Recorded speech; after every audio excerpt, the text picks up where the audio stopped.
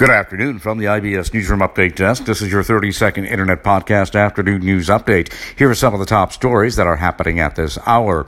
Bail has been set for $1 million for the ex-cop charged in George Floyd's death. Also this afternoon, the U.S. is asking Brits to grill Prince Andrew in the Epstein sex trafficking case.